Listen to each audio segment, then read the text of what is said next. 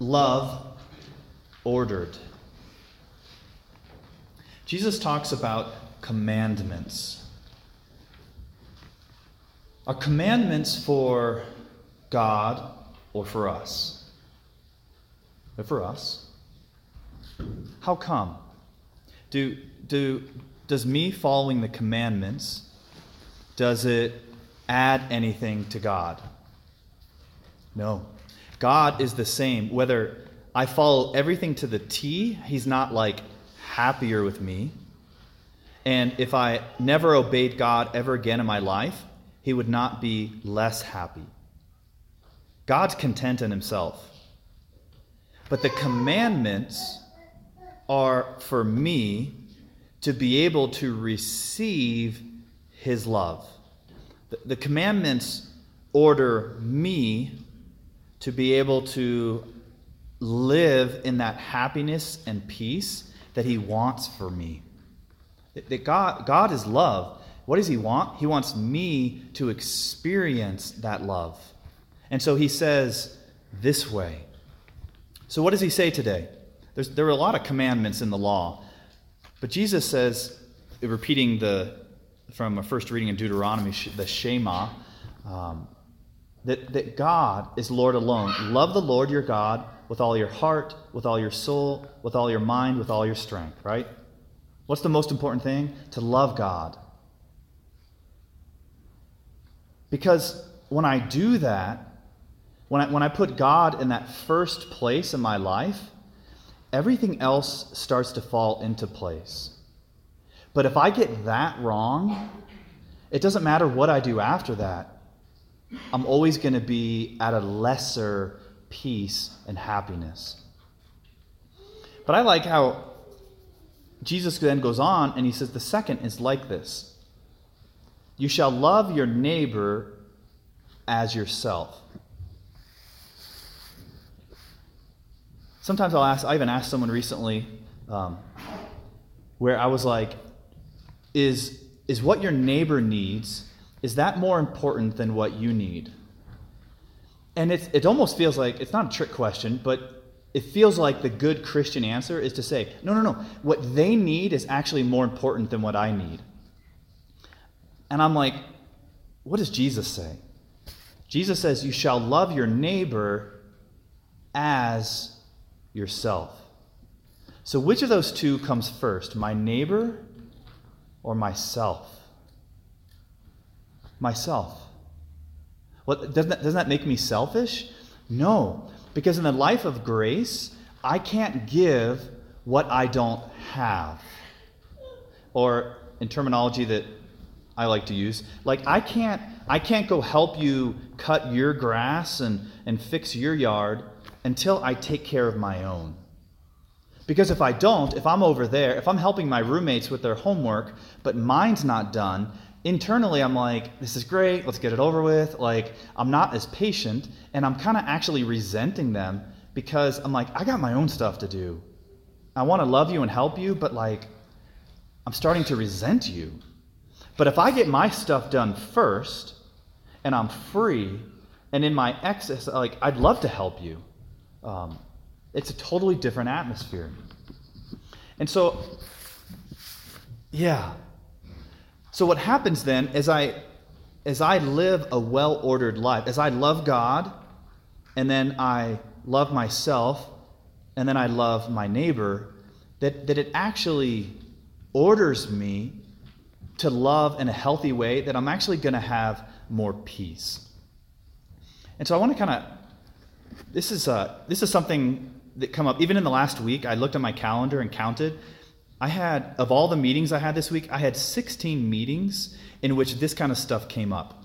And so it made me think, this is probably relevant to a lot of people. So I'm just going to go through the Father Matt Lowry spiel. It makes me think about what's most important. Why is it important that God's first? Like, why is Sunday Mass so important? Because it reminds me that I have a God who loves me, who knows where I'm at, who wants to hear from me, but he also wants to give me the strength to get through this week. Because if I'm not reminded of that, then I might think that I have to do it all on my own. That I might forget that there's actually a bigger plan. So I think about like, what are my priorities? So for me, this is insight into Father Matt Lowry here. So God first, exercise, sleep, eating, talking to mentors, so spiritual director, counselor, advisor, and then family. And then work or school, and everything else flows after that. Why this is important too is I remember like being in college and then experiencing like a breakup with a girlfriend, and then you feel like your whole world just collapsed. But my girlfriend's not, she's like, no offense, but she's like number 7. No, she would be after school. So she'd be like 8 or 9, right? But if I feel like my whole world just collapsed, that's probably because in my heart, I elevated this person to a higher priority than she deserved. Like, that's not healthy. And if I'm putting her in that place, that's actually not healthy for her either. She's probably feeling pressure. Like, oh my gosh, like, he's giving me too much, more than is healthy, right? Or like when school doesn't go well, or like I do bad in a class, like it doesn't mean my whole world's collapsing. It just means I don't understand this subject material at this time. And maybe I need a little more help. Maybe I need a little more patience. I might have to take the class again. I might have to need, but if I don't have if I don't have this foundation, what makes us mad, right? When my school is overtaking my life, this is what I'm feeling from students, right? Like, I'm so busy and stressed that I'm not sleeping, that I haven't been to the gym like I like to, and I'm too busy to even pray. And what that does to us is it disorders us, that I can't find peace and happiness living that way. Like, there might be a certain level of, like, getting by, but God didn't make us to get by. He made us to thrive. He made us to experience life, and life to the full. And so what God does is God actually wants to fight for my happiness. God wants to help me. He wants to walk with me. And anything that causes harm to my happiness, God wants to fight against. Like, if I feel like I'm dumb and this is just like, I'm worth nothing because my grades or whatever, like, God wants to say, that's not true. That I love you, and that you taking care of yourself, I value that. And something that's awesome is when I'm well ordered, that these things are actually life-giving. And so as I do these things, as I put God in the first place, like, I don't have time for anything, but I'm going to go to Mass. That suddenly it actually gives me energy for the next things. And if I get all these things right, it fuels me for all that He wants me to do. There might be things further down the list that I actually don't need to do. That's like why our psalm today, Psalm 18, says, I love you, Lord, my strength. That when I love God rightly, it gives me strength. So if I feel overwhelmed and tired, I might be off, that my priorities might be off. And I think part of the Christian life is just kind of like walking with this balance and adjusting. On Monday of this week, I was Monday, and I was like, man, I just feel so busy right now. And I kind of just stepped back, and I looked at my life, and I said, well, I made my holy hour this morning. I went to the gym. I got a decent amount of sleep. I have my meals ready to go for today. I'm talking to my spiritual director on Wednesday. I'm seeing my family on Tuesday. My priorities are right in line. And so whatever I have time for after that is what the Lord wants me to do. And if I don't have time for it, it's not what He wants.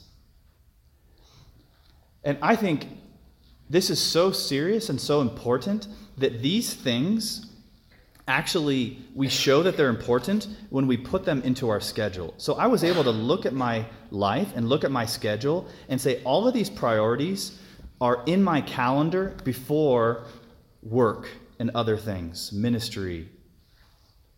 And so because they're in the calendar, they're going to happen. It's like brushing my teeth, right? Like, I'm going to floss and brush my teeth. I don't need to think about it. It's in my calendar. I don't put it in my calendar, but it's it's going to happen. You know what I mean? Like, when things become a given and not a hope for, it happens, right? When you say, I hope I go to the gym this week, it's not going to happen. But when I sit down and look at my calendar and say, when can I go? Here's when I'm going to go. Then it starts to happen. And then I look ahead to the next week. I know I already have my next spiritual direction appointment for 3.5 weeks from now. I already have my gym appointments for the next week and a half. Anyways, my alarm's set for tomorrow morning. Things, it's going to happen. And then everything else is going to flow after that.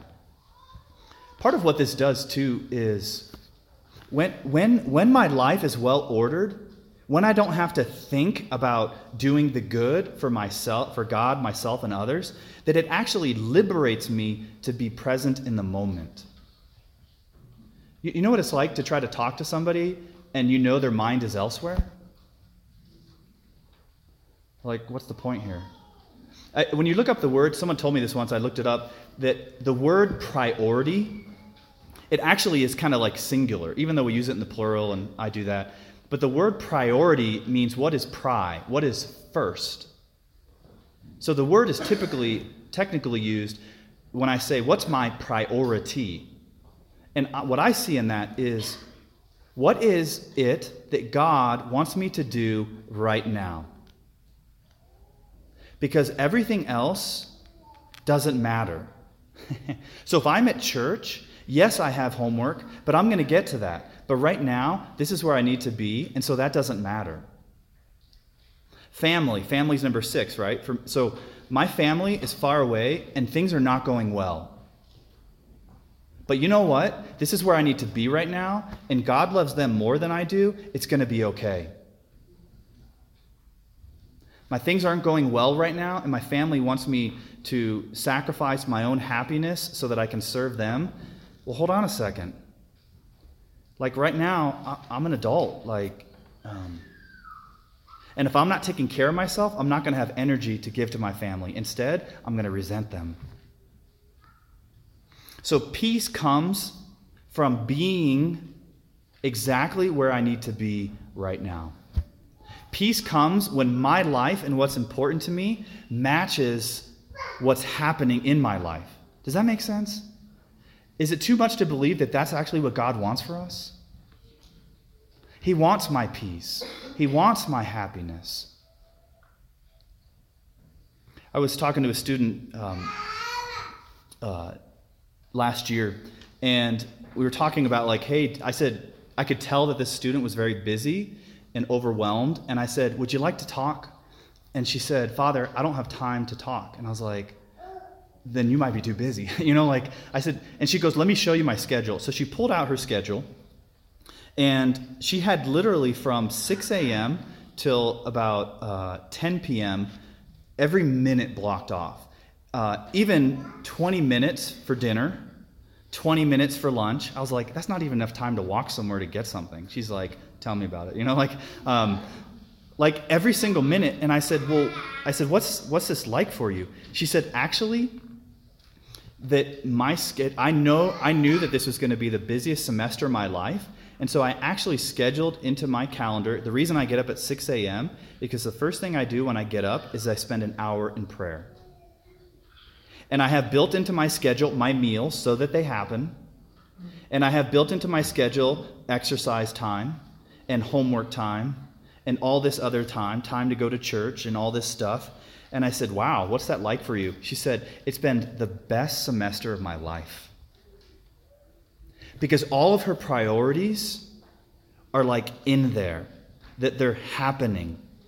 And she had she's like, it's full, but I feel so much peace. She even had time that she was leading a Bible study for a couple friends and her roommates, most of which weren't even Catholic. because she was connected to the Lord, because her tank was full, she actually had energy and love to share with others, which in turn actually gave her more energy and love. Because when we're ordered rightly, it's naturally life-giving. That's what God wants for us. Because in God's heart, his first thought is for us, that his love is ordered to my good. And anything that fights and hurts my good, he fights against.